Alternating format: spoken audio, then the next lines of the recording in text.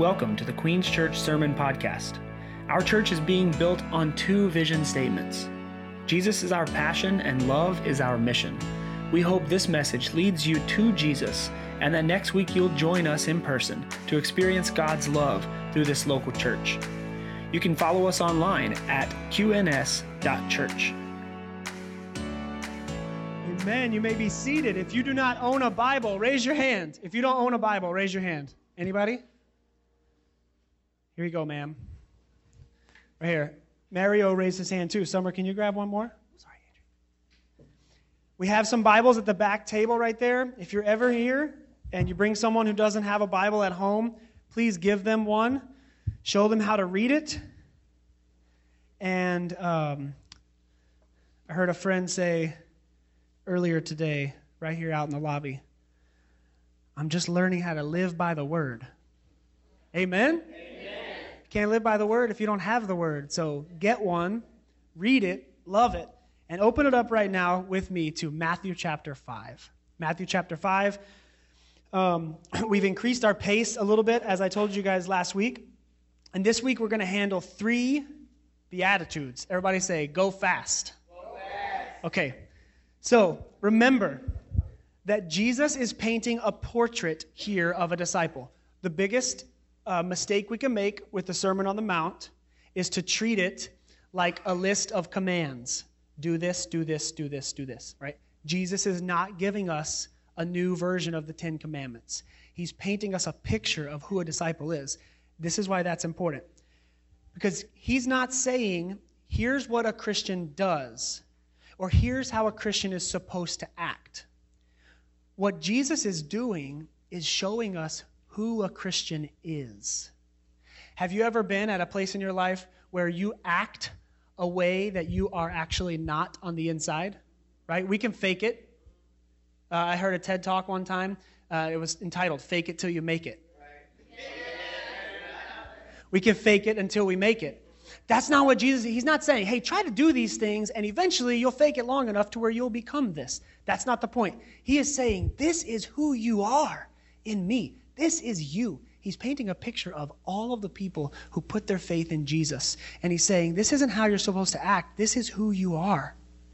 The gospel hinges on understanding that there is nothing you and I can do to be or act Christian. I know that's a dangerous statement because if we just read the Bible in a little bit different way as a list of to-dos or commands, we can get way off on that track. We are made Christian by the grace of God through our faith in Jesus. We are Christians and our actions flow from that identity. See the difference? You are Christian when you place your faith in Jesus. You say, it's not about me. I can't do it on my own anymore. I am following Jesus. And Jesus says, now, because you made that bold statement and declaration of faith, this is who you are. Cool? Remember, that's what we're doing. So we're going to move to these next 3 Beatitudes, and I want to make some connections because they're written in a very poetic way. Anybody here like poetry? I went to a poetry reading a few weeks ago with some friends. It makes me sound real New York to say that, right? I went to a poetry reading on the Lower East Side. And it was fascinating. You know, one of the interesting things about poetry is sometimes there are layers of things that you don't pick up on until you read it multiple times, right? You ever read a poem that sounded really great when you heard it the first time?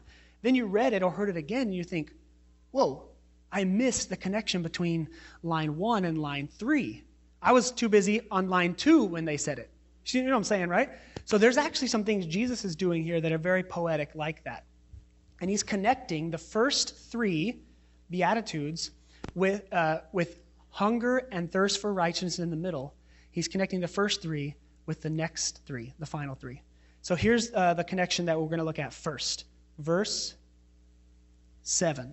Matthew chapter 5, verse 7. The connection is poor in spirit, which is the first one. Blessed are the poor in spirit, for theirs is the kingdom of heaven. With this new one we're learning today, blessed are the merciful, for they shall receive mercy. So poor in spirit connects with mercy, and I think I'm going to try to show you how.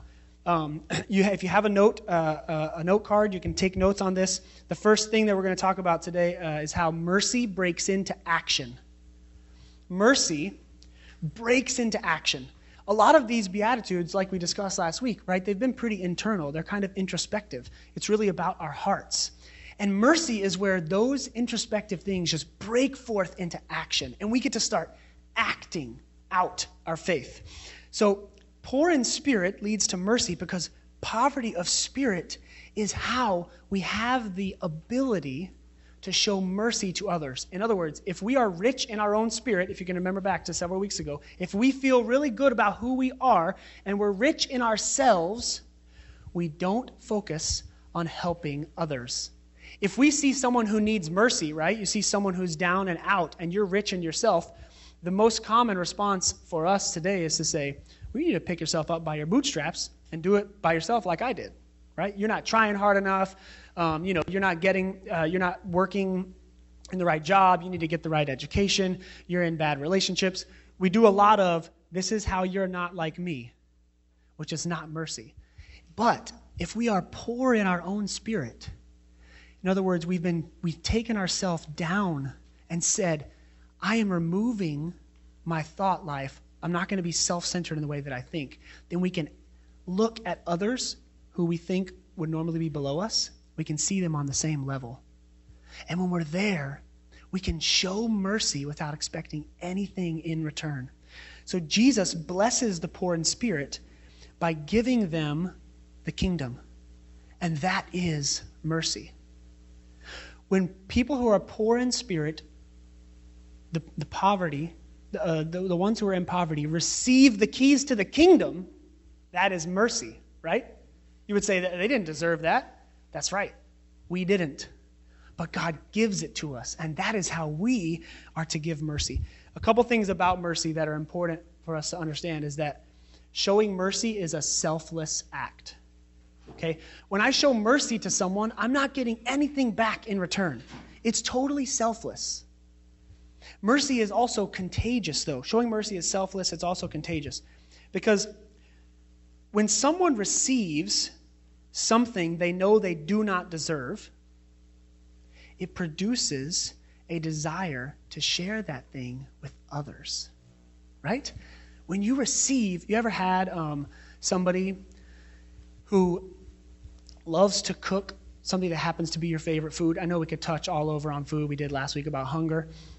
Like maybe you love sweets, so somebody who can bake your favorite cake. Or maybe you love barbecue like I do, and you got somebody who has a pit out in the back and they can cook barbecue. When that person gives you a whole bunch of extra leftovers, you feel blessed by that, right? And if it's too much for you to eat, what's the first thing you try to do? Share with others, right? I mean, you love this thing. Don't you want others to have some of this thing? That is the biblical version of mercy. God is saying, you were poor in spirit, and I gave you the kingdom. And you look at the kingdom and you go, that's too much for me. And God says, yes, now, show mercy to others. Bring them into this kingdom with you. It's like those ribs that your friend made. You got to share them with everyone. Everyone needs to know that salty, flaky goodness, right? Finger-licking goodness. The kingdom is such a good gift that we bring others in. And in that way, mercy is contagious. Other people catch it. They begin to see how much they've been given in God, and they start bringing other people in with them. I mean, to be honest, a lot of you sitting here in these chairs right now are a total testament to this concept. Because, when was that, Candace? Maybe like August of last year, there were 5 people who sat around my kitchen table, and we prayed that God would build a church. How many of you were at that first prayer meeting? You look around, Summer. So there's more than 5 of us because there's 4 of us, plus Lindsay, and I think 2 others, yeah. So 6 or 7 people prayed. And then what did those people do? They went out and said, God has given us so much, we want others in. So you guys have received this, right? And now the point is that because mercy is contagious, we go out and we say, I've gotten so much of this that I just want to keep giving it to others. We could go on and give more I could keep going, but like I said, I got to do what this morning? Go fast. Okay. Not too fast. Just tell me to slow down if I'm going too fast. But as followers of Jesus, mercy is something we should be very familiar with because of how much of it we have been given. And poverty of spirit helps us see how much of it we have been given by God. It reveals the heart of a merciful God who is willing to go to the extremes to bring people into his family. What was the extreme he went to?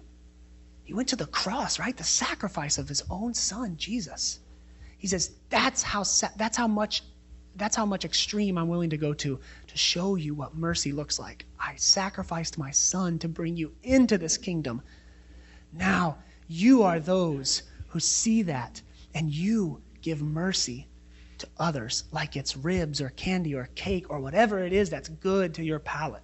Because you have tasted and seen that the Lord is good, you invite others in. There's something that happens later in the Gospel of Matthew I want to just turn our attention to really quickly. And it's sort of the essence of mercy. Bobby, it looks like I had it mixed up. So just go to Matthew 25 right now, even though it's below the next point. Matthew chapter 25. I'm going to read you a chunk of Scripture. Matthew 25, this is in verse 31.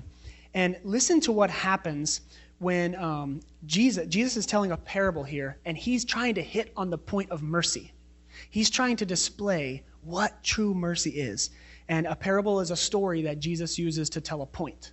Okay? So he's saying, listen to this story, and you'll get what I mean about mercy. Let's see if that's true for you. Okay? Matthew chapter 25. Verse 31, when the Son of Man, that's Jesus, comes in his glory and all the angels with him, then he will sit on his glorious throne. Before him will be gathered all the nations, and he will separate people from one another as a shepherd separates the sheep from the goats. Okay, so the sheep will go on his right and the goats will go on his left. Then the king, that's Jesus again, will say to those people on his right, who are the sheep, he says, "Come, you who are blessed." That sound familiar? Blessed are the same word in the Greek, remember? So it's got all those things. Come, you who are to be congratulated. Come, you who are happy by my Father. Inherit the kingdom prepared for you from the foundation of the world. For I was hungry, and you gave me food. I was thirsty, and you gave me something to drink. I was a stranger, and you welcomed me. I was naked, and you clothed me. I was sick, and you visited me. I was in prison, and you came to me.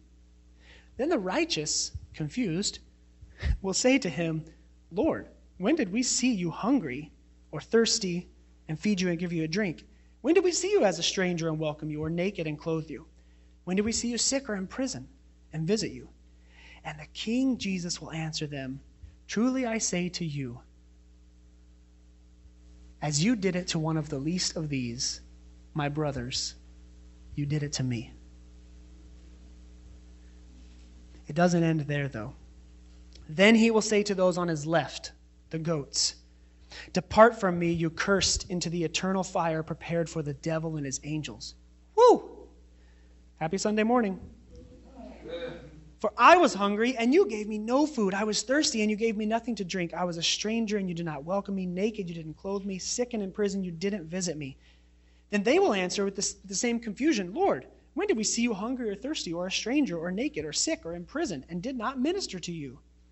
And he will say to them, truly I say to you, as you did not do it to one of the least of these, you did not do it to me. And these will go away into eternal punishment, but the righteous into eternal life. The essence of mercy is that God shows it to us, and it is to be shared with others. When we see this great and merciful thing that the Lord has done, it is so clear for us to share that mercy with others. We see someone who is sick and in need, and we remember what? When I was sick and in need. And we remember that no one came to visit me, and how did that feel? Have you ever been there? Sick and in need? Hungry, thirsty, any of those? That there was no one there? Jesus says, when we show mercy to the least of these could be different for each of us in this room. Let's understand that real quick. The least of these could be, or it is, the people who you will look over. All right, so for some of us, that is the poor, right? People without any money, we want to look them over. The homeless people that are begging, we want to say, like, their decisions put them there. Some of us, though, it will be the rich. Well, they're entitled. They just got everything they have handed to them on a silver spoon. And some of us, it's the person who sleeps in the room right next door to us. A family member or a roommate who we've just lived too close to for so long. And to them, they're the last thing on our mind. The last person we would be willing to show mercy to. So the least of these, don't pigeonhole it and say, like, it's only one type of person. The least of these are the people who you and I look over. Jesus says, show mercy to those people, and it will be contagious. So the question is this: who do you need to show mercy to today? Remember, the word of God doesn't get spoken out loud and then return void. In other words, it's spoken because God has designed it for you to be in this room, to hear this word. And there are people in our lives who we're just looking over, and they need our mercy. And God has positioned you to give it to them, to show them mercy in a unique way. Not out of the emptiness, like you might say, I don't feel like I have anything to give. Then you need to be filled with God. Right? We'll get to that in a minute with peacemakers. But the point is, we give mercy because we have been shown it. So the first movement is poor in spirit to mercy. The second one is from mourning to purity of heart. From mourning to purity of heart. So I said earlier to the serve team that the name of this message, the message I think will seem, if you look into it from a fleshly perspective, like without the Holy Spirit's cleansing, it will seem like a lot to do. How could I do all that? I already have bills to pay, and now there's all these, I got to show mercy, and I got to figure out how to do these things. So I entitled the message, Live Simply. And I believe it's really exposed right here in this beatitude. The beatitude is verse 8. It says, blessed are the pure in heart, for they shall see God. I want us to hear today that purity of heart simplifies your life. Purity of heart simplifies your life. So it's connected to mourning because mourning our sin leads to a desire for purity. Right? Have you ever worked really hard on something and you got covered in sweat and maybe like sawdust, or you got covered in dirt because you were digging, or you got covered in sweat and subway grime because you were just in the city all day, and you feel dirty, right? And what do you do when you get home? You wash yourself. You take a shower. Even if it's just washing your face. And what happens? What comes over your skin? Cleanliness, right? You're purifying your body because you know that you're dirty. This is what mourning does to us. When we mourn our sin, we come to the feet of Jesus, and Jesus cleanses us from all our unrighteousness. And someone who has been cleansed likes to stay clean, right? And as people, we keep getting dirty over and over again. We keep taking showers over and over again. Or if you're not taking a shower, that's why no one's sitting next to you. But everybody's sitting close to each other, so it's okay. But the pure in heart are those who bring a childlike simplicity to life. Someone who's pure in heart sees that Jesus has cleansed them and made them pure. And so when they see someone who's not doing things the way that they would like for them to be done, they just simply say, man, that person has sin in their life. And they don't condemn the person. They don't cast judgment on the person. They pray for the person. They mourn that person's sin, and they say, just simply, how can I show love to them? How can I lift them up? How can I be a lifter of their head? You see, purity of heart gives us this simplicity in life. It's what these children have. There's a phrase like the innocence of children, right? Those of you who have little children, you know that phrase is just totally wrong. Because children are not innocent of anything. I'm just kidding. But the point is, they don't know. Like, the children don't know, the younger ones, they don't know what's happening next year in an election year when everyone's going to start screaming at each other like crazy and calling names, and we're going to elect another, president, and half the people in the country are going to hate him and half are going to think they're the king. They don't know that's happening. That makes them innocent, right? The kids don't know that when they hear sirens at night, that someone may have just committed a crime against someone else, and violence may have happened like right down the road from them. They don't know that. Kids don't know that when you close the door at night, you lay down in your bed or on the couch or in the floor and you cry yourself to sleep because you're depressed and you feel like the whole world is closing in on you. You wake up the next morning and you're smiling at them and you tell them good morning, or maybe you're frustrated with them, but either way, they don't know the depth of that kind of hurt. And that makes them innocent, right? That's why we say that they're innocent. You see, purity of heart simplifies our life because it gives us this childlike innocence as a gift from God. God says, yeah, you have a lot, you have so much going on in your life. I know it's complicated. Now, come to me and sit because I want to give you rest. I want you to see that all the things you have going on in your life are not what's important right now. Purity of heart simplifies things. It slows them down. So when this simplicity happens, something interesting comes through the clouds. The pure in heart are congratulated. They're happy. Why? Because they see God. You see, the clouds of this life block our view of seeing God. Those things I mentioned, you guys can, how to feel a room. You feel when I said about depression, and you can feel that it got real. And there's people in here who are struggling with that, fighting with it every day. And they don't say it out loud because it's too hard. That's what it puts pressure, right? And you can feel like, oh, the temperature of the room just changed a little bit. Purity of heart, what it does is it breaks the clouds. Because did you feel like, when I sat down and you can just see that, oh, God wants to give peace and the tension is released. It's because the clouds of depression block you from seeing God. The clouds of a toxic relationship can block your view of God, and all you can become consumed with is that person in front of your face that is so annoying or so detrimental to you or so abusive that you can't see past it. The clouds are the bank account balance in your pocket right now, right? Don't you hate how phones have put everything so close sometimes? Before you could be like, my bank account balance is over there on Broadway and Steinway at Chase Bank. But now your bank account balance is right there on your phone, get a notification. Oh, it's too low. Some of these things are so close to us and they just block our view. But what God says is, when you are a believer, see this in your identity. He has purified your heart, and that simplifies things. And the way that it simplifies things is it parts the clouds and allows you to see God for who he really is, the King Almighty in control. The one who says, come to me, all you who are weary and heavy laden. In layman's terms today, what we would say is, come to me, all you who are depressed and lonely and anxious.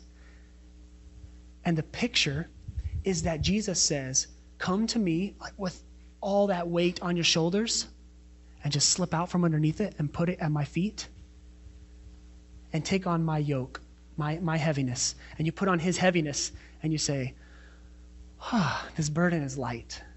God says that is purity of heart. The light, peaceful burden that comes with God. So the question for this is, what is clouding you from seeing God? Is it your politics, like I mentioned quickly? Is it self-centeredness? Maybe the thing that's the big cloud that's between you and God is yourself. Maybe it's a toxic relationship.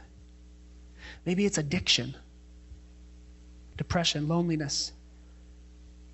God says, I'm willing to get rid of this cloud, but you got to get real with me.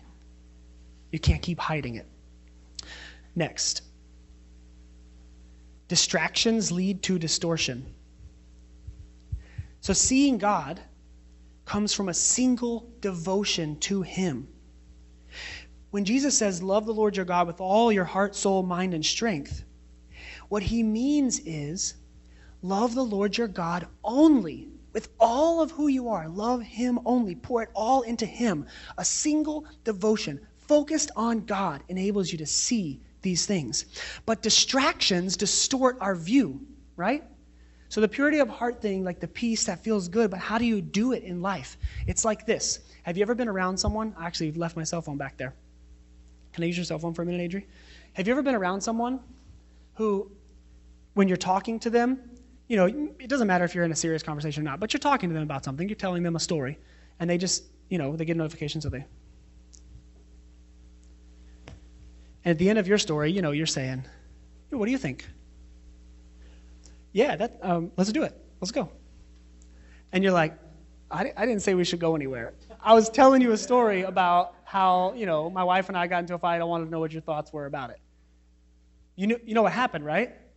They got distracted, and it led to a distortion of what the conversation was about. They were thinking you were still on, you know, hey, we're headed out, let's get ready to go. And when they got distracted, it paused their mind from what you're saying, and they focused. It's because, like Danny and I were talking this week about the sermon, multitasking is impossible. Scientifically proven. There's no such thing as multitasking. You can't put a full amount of focus into two things. Your focus can switch quickly, that's cool, but you can't focus on two things. That's why they don't want you to text and drive. And that's why in New York, we don't want to text and walk. Yeah, just pause and go. Because distraction leads to distortion. You didn't see that manhole cover, but now you're in the bottom of that manhole, which actually happened to a girl on Staten Island. Look it up. It's a funny video. But distractions lead to distortion. The pure in heart aren't distracted because in their purity of heart, they see Jesus and they focus on him. They love him with all their heart, soul, mind, and strength, and they're just focused on Jesus. They're the kind of people who you just want to be around because every time you're around them, like we talked about with humility, I won't get too far down that rabbit trail, but they're a truly humble person because when you've been around them and you leave, you think, they were just so concerned with me. They didn't talk about themselves. That's someone who's pure of heart. Okay, they're focused. They're not getting distracted. And then here's the last one, okay? You ready for the last one? Meekness leads to peacemaking. Here's how this works. The meek are peacemakers because they are constantly using their strength for the good of others. That was from last week, remember? So here's how it works in verse 9. Blessed are the peacemakers, for they shall be called sons of God. Someone with a heart filled with envy and greed and apathy, they could never be a peacemaker, right? Why? Because in order to produce peace, these things build off one another, you have to have a pure heart. You can't give someone peace if all you have is anxiety. You may be able to possibly give you advice. Chances are, though, it's probably going to be bad advice, right? You might be giving them a vice to try to get peace from. But you have to have a pure heart. So in Jesus, you have the power to make peace. This peacemaking process, it's treating peace like a commodity. You know, commodities are bought and sold, right? Like you can actually go to the store and you can buy coffee. They will give you something when you give them money. So it makes it a commodity. You can get it. And then it can wake you up in the morning. And then at 3:30 in the afternoon, you can brew some more and it will wake you back up again. Right? And then at 11:30 at night, it will still be keeping you awake. Yes. Lamont knows. So in Jesus, you have been given the power to make peace, to produce that commodity. Some of us, though, have been living for so long in the midst of wars and starting our own wars or putting out fires that were started by someone else. Some of us have been living in that for so long that we don't know how to live in peace. Amen? Amen. Or oh no. Amen.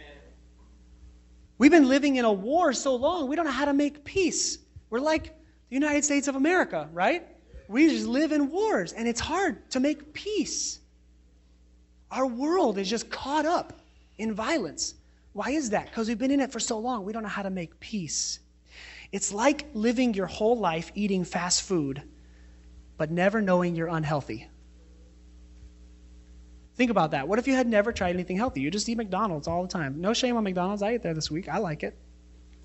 But one day you hear about the detrimental health benefits that a McDouble has to your physical body. And so you say, I'm going to make a change of habit. And you do. And all of a sudden, you have more energy than before. You get better sleep than you did before. Your head is, your body is stronger and your head is clearer in how you respond to people. And it's all as a basis of changing your diet. Some of us need a diet change from wartime to peacetime. We need to step out of the unhealthy habit of dwelling, because man, can drama be invigorating, right? Why do we dwell in war times and anxiety and drama? Why? It's because it produces in us adrenaline, and we get to ride that adrenaline high for a little while. We get to get angry with that person, or we get to get very exuberant with that person because we celebrate a victory or we mourn a loss, and we ride that high, and then shoo, we come straight down off of it, right? Highs go to the lower lows. What Jesus is showing us here is a picture of his followers as peacemakers. John chapter 16, verse 33 says this. Jesus talking, he says, I have said these things to you that in me you may have peace. In the world you will have tribulation. But take heart, I have overcome the world. So how do you produce peace? Let me tell you what not to do. You and I cannot produce peace by way of our own hands. In the world you will only have tribulation. But Jesus says, who overcame the world? You? Me? Did we build a tower big enough to overcome the world? No. Jesus says, I have overcome the world. And the place that you find peace is in me. In me you will have peace, because I have overcome the world. Because Jesus made peace when you declared yourself an enemy of him, then you and I are free to make peace with our enemies. You see how he built us as Christians in that way? The very way that we become Christians is by Jesus going to the cross to make peace with us, his enemy. So in the DNA of a believer is someone who goes to the sacrificial battlefield and dies, sacrifices themselves to make peace with their enemies. It's who you are when you are in Christ Jesus. It's not how you act, it's who you are. Blessed, happy are the peacemakers, for they shall be called sons of God. They will receive the inheritance. And finally, we can rejoice through reviling. You guys ever heard this word reviling? I had to look up the definition because I know the feeling of the word, but I didn't know exactly what it meant. It means to criticize in an abusive or angrily insulting manner. Jesus says this about it. Blessed are those who are persecuted for righteousness' sake, for theirs is the kingdom of heaven. Blessed are you when others revile you, criticize in an abusive or angrily insulting manner, and persecute you and utter all kinds of evil against you falsely on my account. Rejoice. What? And be glad, for your reward is great in heaven, for so they persecuted the prophets who were before you. You and I know the end. Because we see the end clearly, which is an inheritance in heaven with Jesus, we can look through the reviling, and usually that means look through the person who's doing the reviling, because remember, we don't war against flesh and blood. People in front of us who are reviling us are just a distraction to distort our view of God. Now, if you take that too far, you will look past the people. That's not what I'm saying. Here at Queen's Church, we want to teach this principle that we prioritize people over the projects that are going on, right? So I'm not saying you look past them. I'm saying you look through them. In other words, you look through their reviling and you can see it for what it truly is. It's not really an attack on you. It's an attack on your Maker. And you can see when they do that, that used to be me. Sometimes it's still me. So you look through them and you focus on God, and God says, you are the person who shows this one mercy. You are the one to make peace in this situation. And you say, God, how do I produce peace? They're yelling at me. They're screaming at me. They're reviling me. They're throwing me under the bus. They're doing it again for the 50th time. How do I create peace? John 16:33, Jesus says, I overcame the world and everything it's throwing at you. Come to me for peace. When you and I see that Jesus is the peace, it is so much easier for us to look at that person with love and see that we were once that person. And in fact, on a day-to-day basis, we are still making ourselves enemies of God, confessing and mourning our sin because of our poverty of spirit, and being built up by God into the portrait of a follower of Jesus. So next steps, what do we do? I just have the three questions. Two of them I already asked. I want us to consider these things. Danny and the band are going to play another song here in a moment. And you've been here, you who have been here a few times, you know this time of response is a free area for you to worship. You can worship by focusing on these questions. You can ask God to speak to you, and we'll have a prayer team who will be at these tables in the back. And we want to ask you to come to them. If you are lost in what to do, come and ask for prayer. They're not holier than anyone in this room, but they're willing to go to the Father for you and with you in prayer. So we'll be back there. Come and receive prayer. But before you even do that, think about these questions. Here they are. Again, who is God calling you to show mercy to? Ask that one already. What distractions may be distorting your view of God? That one's dangerous because it might be something you love. Distractions aren't always things that you hate, unfortunately. Sometimes the good things distract us as well. The last question is this, and it's a poignant one because it's tough. How can I turn the reviling that the world is spitting at me into rejoicing?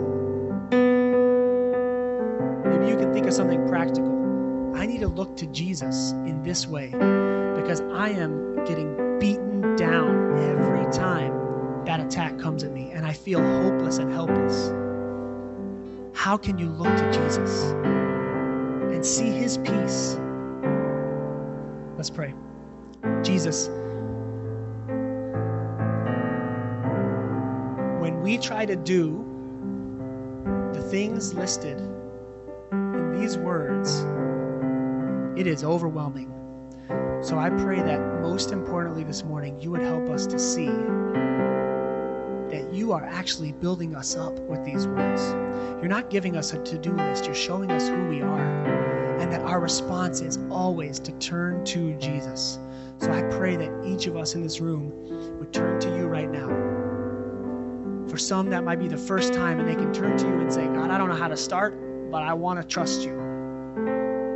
God, for some of us, it's the millionth time to turn to you and say, God, I don't know how to start, but I want to trust you.